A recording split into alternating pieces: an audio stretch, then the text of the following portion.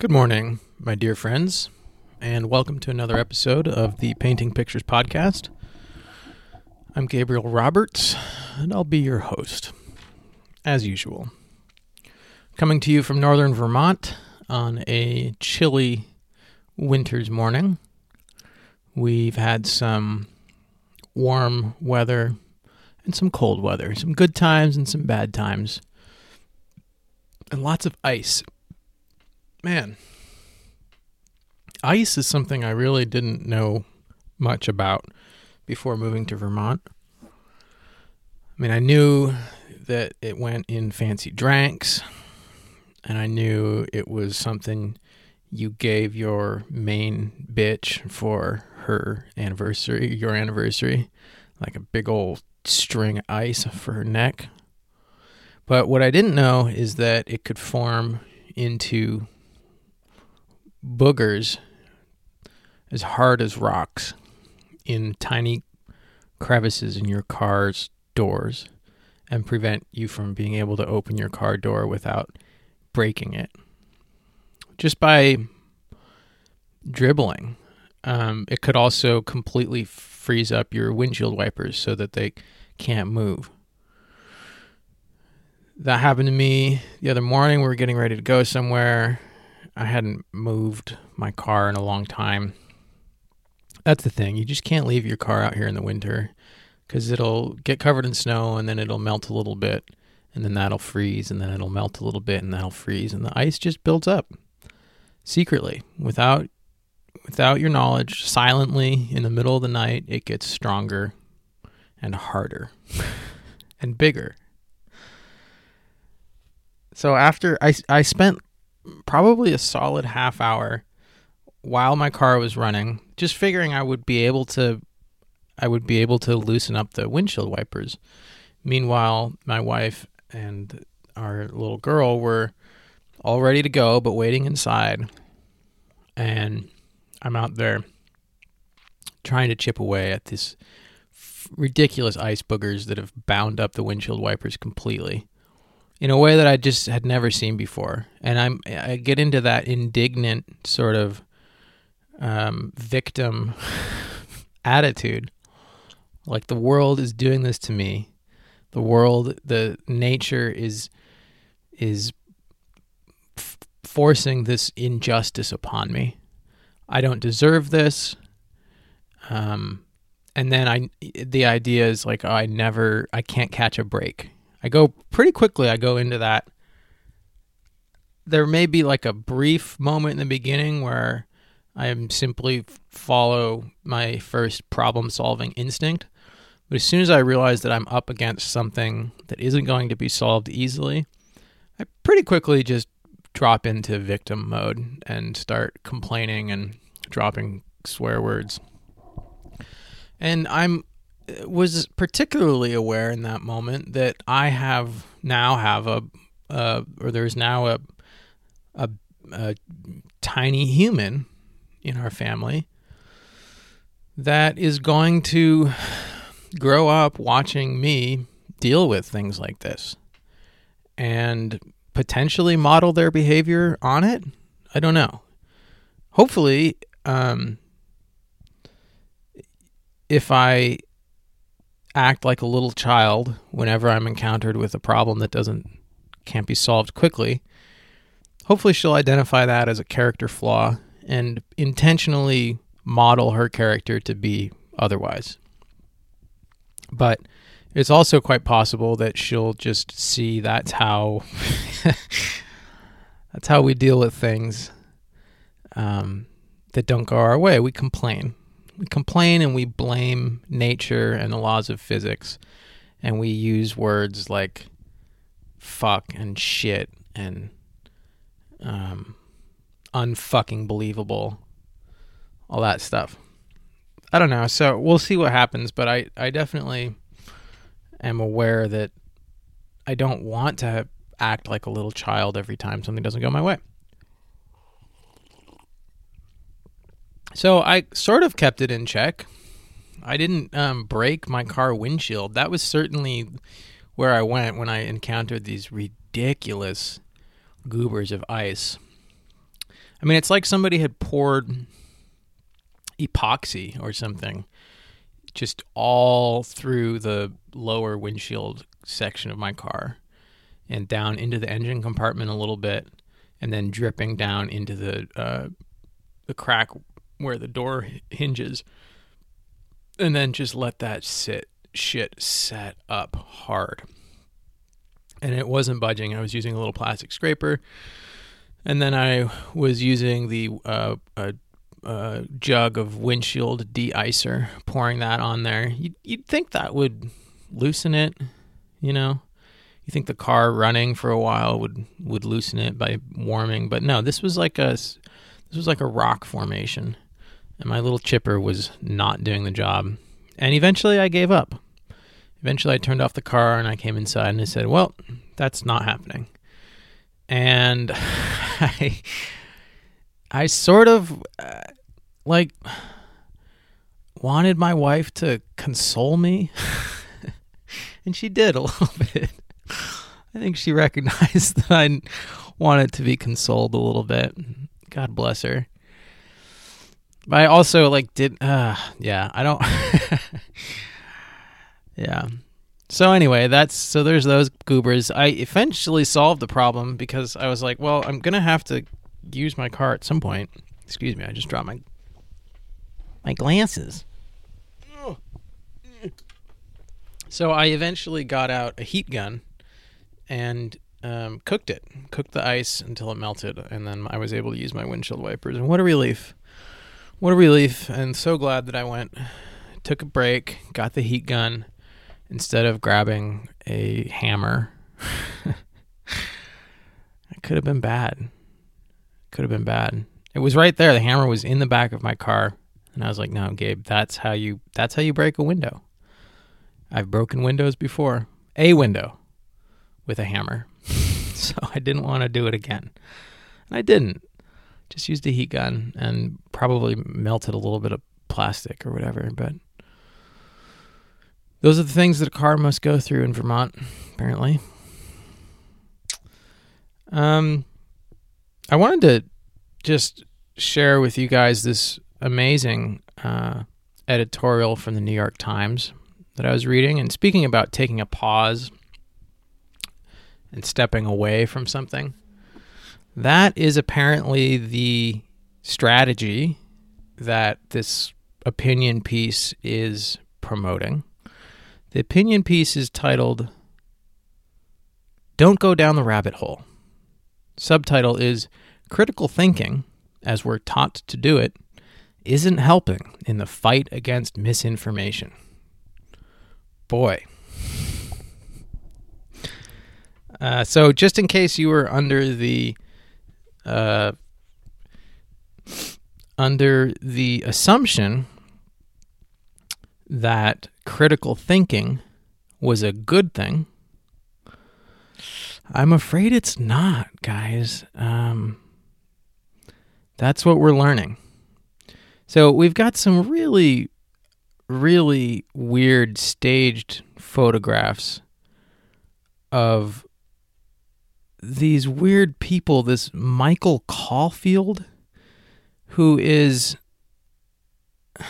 this person? A digital literacy expert at Washington State University, Vancouver. Digital literacy expert. I mean, what the fuck? What does that even mean? This guy just looks like a spook to me. Anyway, I just want to read a little bit of this. So the idea is that we're fighting this war against misinformation, right? There's information and there's misinformation. And the idea is that there is a group of crazy wingnuts out there in the world that are trying to make you believe things that just aren't true. And it's a battle. And thank God we've got censorship, right off the bat. That's taking care of a lot of this, fortunately. but some of it still leaks through. And you're still going to run into this on your Facebook feed sometimes. People are going to be putting up these things, and it's going to be alluring, and you might think that you want to explore it or try to understand it or think critically about it. And that's just not a good idea. So let's see.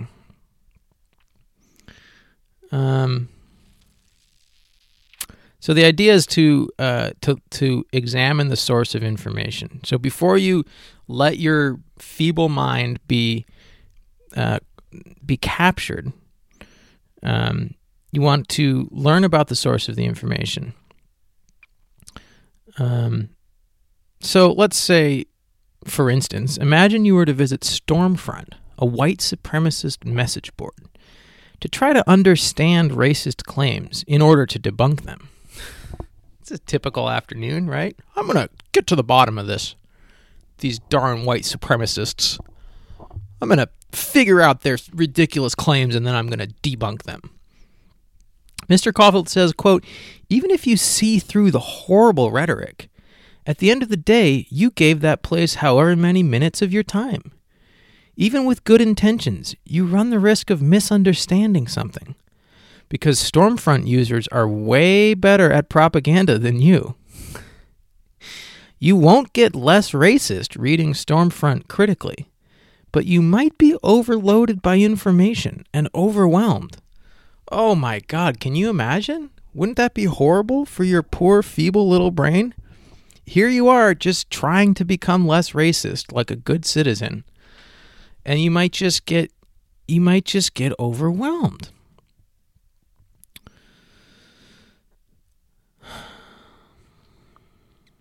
The goal of disinformation, says Caulfield, is to capture attention, and critical thinking is deep attention. So there you go.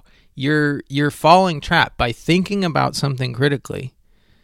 You're losing the battle. So best to just not think about it.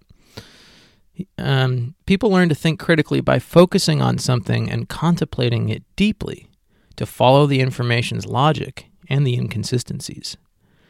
That natural human mindset is a liability in an attention economy. It allows grifters, conspiracy theorists, trolls, and savvy attention hijackers to take advantage of us and steal our focus. Whenever you give your attention to a bad actor, says Mr. Caulfield, you allow them to steal your attention from better treatments of an issue and give them the opportunity to warp your perspective. Oof, boy. One way to combat this dynamic is to change how we teach media literacy.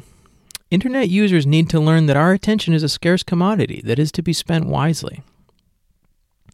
So here we go. We've got a process used by professional fact checkers, those arbiters of truth, to assess information. And it's just 4 simple steps. Step 1, stop. Step 2, investigate the source. Step 3, find better coverage. Step 4, trace claims, quotes, and media to the original context. Now, that's a good one right there. Otherwise known as SIFT. All right, here we go. Mr. Caulfield walked me through the process using an Instagram post from Robert F. Kennedy Jr., a prominent anti-vaccine activist, falsely alleging a link between the human papillomavirus vaccine and cancer. If this is not a claim where I have a depth of understanding, then I want to stop for a second and, before going further, just investigate the source, Mr. Caulfield said. So here we go. He copied Mr. Kennedy's name in the Instagram post and popped it into Google. Look how fast this is, he told me as he counted the seconds out loud. In 15 seconds, he navigated to Wikipedia and scrolled through the introductory section of the page, highlighting with his cursor the last sentence, which reads that Mr. Kennedy is an anti-vaccine activist and a conspiracy theorist. Holy shit! He's an anti-vaccine activist and a conspiracy theorist. I had no idea. Oh my God, can you believe I almost opened my feeble little brain to an anti-vaccine activist and conspiracy theorist? Holy shit, that was fucking close. That was fucking close. Whoa. Wow. Woo. Thank God for Wikipedia. He probed deeper into the method to find better coverage by copying the main claim in Mr. Kennedy's post and pasting that into a Google search. Okay, here we go. Now, we're going to figure this out. The first two results came from Agence France Presse's fact-check website and the National Institutes of Health. There we go. His quick searches showed a pattern. Mr. Kennedy's claims were outside the consensus, a sign that they were motivated by something other than science. Man. I mean, and that's what you've got to do, right? Anything that comes into your feeble little brain, you need to throw it up against the Google big board and just compare it to those top 5 results on Google and see how it meshes. And if it's outside of that consensus, then you know that it's some horrible baby-eating conspiracy theorist trying to swindle you, and you need to just wash it down the toilet, because as we know, anything that is motivated by science falls right inside the consensus, right? That's how science works. We have a consensus and we just stay there. We don't expand our knowledge of the universe or the human body. We don't explore new ideas. Right? Science doesn't evolve and change, right? No, it just stays in that consensus. Because here we are. I mean, there might have been a time, I don't know, back when Galileo was around, perhaps, when we flirted with, different ideas, like, maybe the world isn't flat. But now we know everything. We know exactly how the human body works. And we know exactly how everything in the universe works. And we don't need to expand our understanding of anything, guys. We've got it. We've got it figured out. So anytime you see something that is trying to challenge the consensus, you know that it's something that should be ignored, and it's dangerous. Right? Because we're safe in our consensus.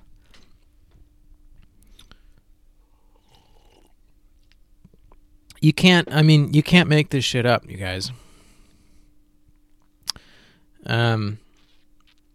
Apparently this SIFT method is being picked up by dozens of universities across the country and in some Canadian high schools. Oh boy. Yes, I think we should start teaching this as young as possible. Kids, just rely on Google, okay? Google and, of course, the New York Times, they know what's best. They've figured it out. And apparently what's potentially revolutionary about SIFT is that it focuses on making quick judgments.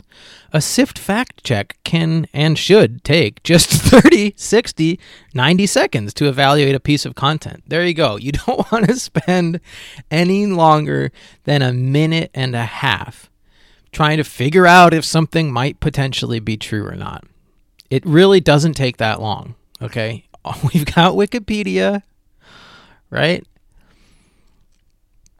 Oh, man.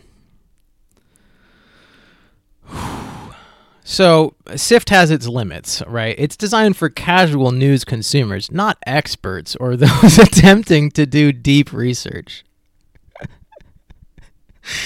Which, of course, those people all work for the New York Times, right? The experts and those attempting to do deep research. And casual news consumers like us, we're a different breed, right? We're the sheeple, right? The experts tell us what's going on in the world. It's beyond our capacity to try and, do deep dives or research, right? It's just not helpful, guys, because you're going to get swindled. These people are better at propaganda than you are. Oh, man. There's some other fucking there's another expert, but here's Caulfield again. We've been trained to think that Googling or just checking one resource we trust is almost like cheating, he said. But when people search Google, the best results may not always be first, but the good information is usually near the top. Often, you see a pattern in the links of a consensus that's been formed. But deeper into the process, it often gets weirder. It's important to know when to stop. And guys, just let your gut feeling guide you on this. You know, you look at something, and if something makes you a little uncomfortable because it's kind of outside of this safe consensus and limited worldview that the New York Times is instilling in you, that's when you need to stop. There's no point in exploring things or ideas that make you uncomfortable. They're obviously trying to lead you astray. Holy shit. You just you can't make this shit up, you guys. Anyway, I'll post a link to this garbage piece on the website at gaberobertsart.com. But you see what's happening here? You see how this is working? There's an idea of the safe consensus. And it's been figured out, and there are experts that have it figured out, and our job is to just sit back and take it in the fucking ass every day of the week, right? Just wake up, bend over, and pull your pants down, and just let Google and New York Times stick their big shiny penis in your butt, and you're going to like it. You're going to get used to it. And if anybody comes up and tries to start pulling that dick out of your butt, just say, nope, go away. Ignore them. Okay? Don't think about other penises. Don't think about, walking around without a big dick up your butt. Just settle in. Okay? Settle in, everybody. And that's it, right? There are realms where we just don't need to go. And that's anything that is a conspiracy theory, anything anti-vaccine, anything about, government conspiracy or elections being rigged or whatever. Any of these wacky ideas, we just need to shut our eyes, and when presented with uncomfortable things, we need to not think about it. That's the important thing, right? That's the take-home message. Don't think too hard about it, all right? Because it's just gonna get you into trouble. Boy. Good thing the New York Times is out there to help us through these difficult times, right? And help us in the fight against misinformation. Well, for a little levity, shall we take our update from Susan Davis in Waterville? We didn't get the big snowstorm that was predicted last week. They said we were to get about a foot of snow, but we only got about 3 or 4 inches and a little ice. The roads were a little slippery in spots for a little while. By the weekend, temperatures were a little warmer, in the upper 20s. Excuse me. The bright sunshine on Sunday did help to melt some of the snow on the sides of the road. There was a stream of water running down the side of the road. What a welcome sight. Tuesday was a day of baking. I made 3 pies that day. One of them was for my brother-in-law, Bruce. For Christmas, I gave him a book of 10 coupons. Each coupon was good for 1 homemade pie made by me. He cashed one in last week for a pumpkin pie. I gave another coupon book to our son-in-law, Paul, but he hasn't cashed any in yet. It's a great way to spread Christmas throughout the year. Marilyn Klinger returned home on Tuesday last week after spending 2 weeks with her daughter and her family in Colorado Springs, Colorado. I spent part of Thursday balancing the checkbook and paying bills. What fun! At about 4 o'clock, our grandkids came to our house for a few hours. I always have a craft project for them when they come. I had some little wooden boxes that I had purchased at Amy's many years ago, which the kids painted and decorated with pictures and beads. We also had a snack and watched some TV while they were here. We had a good time. Our condolences go out to Brian and Sharon Allaire upon the passing away of Brian's mother, Barbara Allaire, on February 13th. Our Sunday family meal was at our son's house.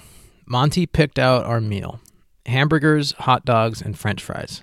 I brought an apple cake with whipped cream for dessert. Steve and I both went up to the ER Saturday afternoon.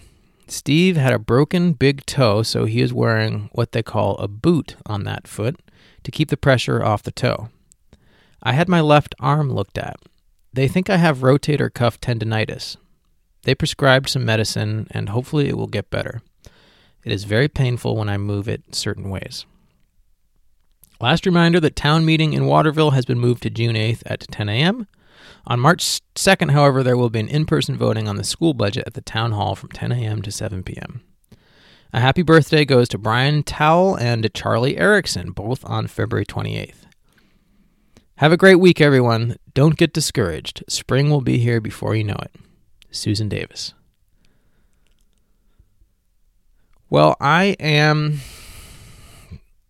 sort of thinking about eating less gluten, I guess. We met with a doctor the other day online, and for some things my wife is dealing with, she recommended taking a break from gluten and sugar. Excuse me. I don't know, guys. I don't know how I'm going to do it.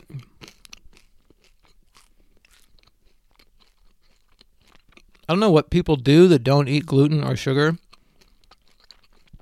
at like 8:30. What do you do? I mean,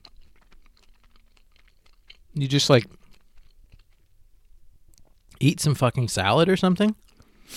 You can't have chips. You can't have a piece of toast. You can't have a bowl of cereal. You can't have a piece of chocolate. You can't have some cheese and crackers. What do you do? I don't know. But I do have this persistent phlegm in my throat that I've had for a really long time. Like, I just have been clearing my throat regularly for quite some time now. And I don't want to do that forever, but the question is, how much am I willing to change my diet in order to not do it? And which indulgences can I keep? Can I keep drinking coffee? Lord, I hope so. I still think that I would be a happier, healthier, and more productive person if I didn't drink coffee. And in some level, I know that. And because I know that I think about coffee all the time when I'm not drinking coffee, I know that my body doesn't like it. I mean, I do get a nice morning poop, but I get the morning poop just from making coffee. Just smelling it, and I have to go poop. Which is kind of annoying because I like to drink my coffee really hot. So it's like, do I sit down and have a couple sips and hold in my poop? Or do I just go poop? I should make an audio recording of the little percolator bubbling on the stove and play that for myself and before I make the coffee, and maybe that would cue a bowel movement. I don't know. I think that really, in order to not eat gluten and sugar, I need to just like go food shopping more and get more real food and spend more time like prepping. I don't know, making homemade crackers and prepping, like having hard-boiled eggs and avocados and bits of cured meat and all kinds of shit on hand, and fruit, so I can just constantly be eating other things. And that takes a lot of work. It's way easier to just buy a loaf of bread and a jar of peanut butter. So I don't know. I don't know if I'm going to do it. I don't know. That's the thing, right? I keep thinking that I'm going to somehow dig deep and find this motivation to become a better man. and there's a new baby in our family, and apparently that's not enough. A human that relies on me almost completely and like potentially will look up to me. That's sort of motivating, but not enough to give up toast and coffee. I read in the newspaper a horoscope for myself, Virgo. I can't believe I missed this, but listen to this. I wish the pandemic would give us a short break so we could celebrate the Valentine season with maximum sensual revelry and extravagant displays of joyful tenderness. I wish we could rip off our masks and forget about social distancing and hug and kiss everyone who wants to be hugged and kissed. But that's not going to happen. If we hope to be free to indulge in a lush love and lust festival by Valentine season in 2022, we've got to be cautious and controlled now. And we are all counting on you Virgos to show us how to be as wildly, lyrically romantic as possible while still observing the necessary limitations. That's your special task. Well, I have the solution. That's by Rob Bresney. Thank you, Rob, for propagandizing us about masks and social distancing in the fucking horoscope. You stupid piece of shit. You think you're about free will astrology? Yeah, free will, except when there's a public health emergency, in which case, do exactly as you're told. And heaven forbid, most of all, don't touch other people that want to be touched. People desperate for human contact and affection, stay away from them. Don't touch them, okay? Just sit back and take your vaccine and wait until next year. Well, I wish I had read this during Valentine's season and I could have, put something out publicly to the world and instruct them how to celebrate Valentine's Day safely. But I have a very simple solution to how to, experience that lust and love and sensuality safely. And that's simply some good old internet porn. Rob, I think that is definitely the best way to celebrate Valentine's Day is with your dick in your hand and some nice porn on your computer screen. And a nice big bottle of lotion and a box of tissues, and just sit there and wank it. And nobody gets hurt. You don't have to wear a mask, although you're welcome to. And remember, if the actors in the porn are not wearing masks, it's because they've been tested. They all tested negative for COVID, so it's fine for them to be fucking. And it's safe for you to sit there in your computer and beat it. Sit there in your house and spank your monkey for a few hours. And then you'll really feel full of love and joy for Valentine's Day. So there you go. There's your tip from me, this particular Virgo, on how to celebrate Valentine's Day safely. And maybe next year you'll get to touch some people. But maybe you'll find that it's actually just more fun to look at porn all day long. Maybe you'll find somebody to chat with in an online message board. And maybe you'll get a set of virtual reality goggles. And maybe, the whole porn thing will integrate with a massive multiplayer experience, and then you'll find that human contact is like just completely unnecessary. We'll see. We'll see, but just reminder, don't touch anybody. Okay, until Dr. Fauci says it's okay, please do not touch anybody. Boy, it's still going on, folks. It's February, it's March now. We're approaching the 1 year anniversary of COVID and the world changing. We're coming up on 1 year from 15 days to flatten the curve, 15 days to slow the spread when we thought that the virus had a death rate of 3.5%, turned into, how about a whole year of wearing masks and not touching anybody, now that we know the death rate is about 1.26%. That makes sense, right? Oh, yeah. Well, science evolves. Wait, no, it doesn't. It stays in consensus. Oh, I don't know. I guess I'll just stop thinking now.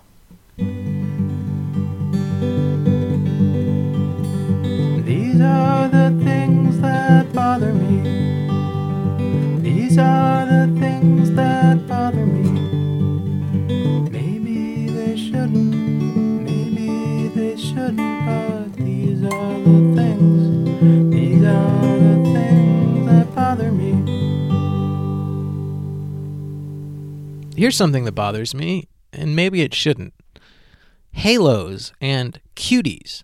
These bags of branded mandarins or clementines in the store that don't say, like, they're branded as if Halo is a food product when it's actually just a piece of fruit that comes straight off of a tree. It's not a food product. It wasn't made in a laboratory.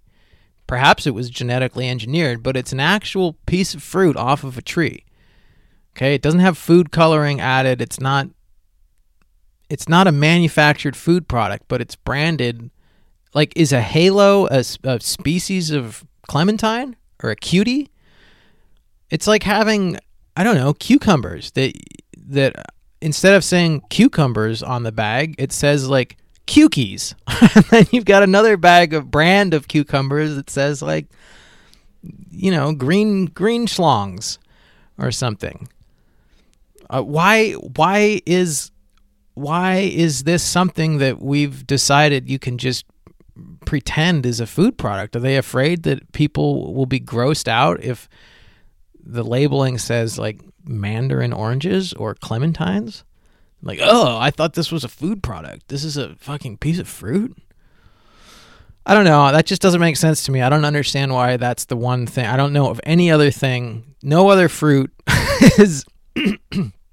has been so dubbed as a food product. I don't understand why small citrus is the one thing that this phenomenon is occurring with. It just doesn't make sense to me, and it bothers me. These are the things that bother me. These are the things that bother me. Maybe they shouldn't, maybe they shouldn't, but these are the things. These are the things that bother me. Well, my friends, that will take us to the end of this episode of the Painting Pictures podcast. Thanks for tuning in. The website for the podcast is GabeRobertsArt.com. I'm going to post, there's another fantastic letter to the editor in the News and Citizen that I'm going to share there. Check that out.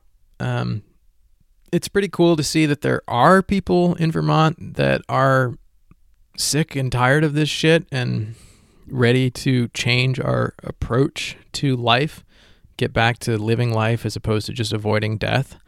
So check out that letter.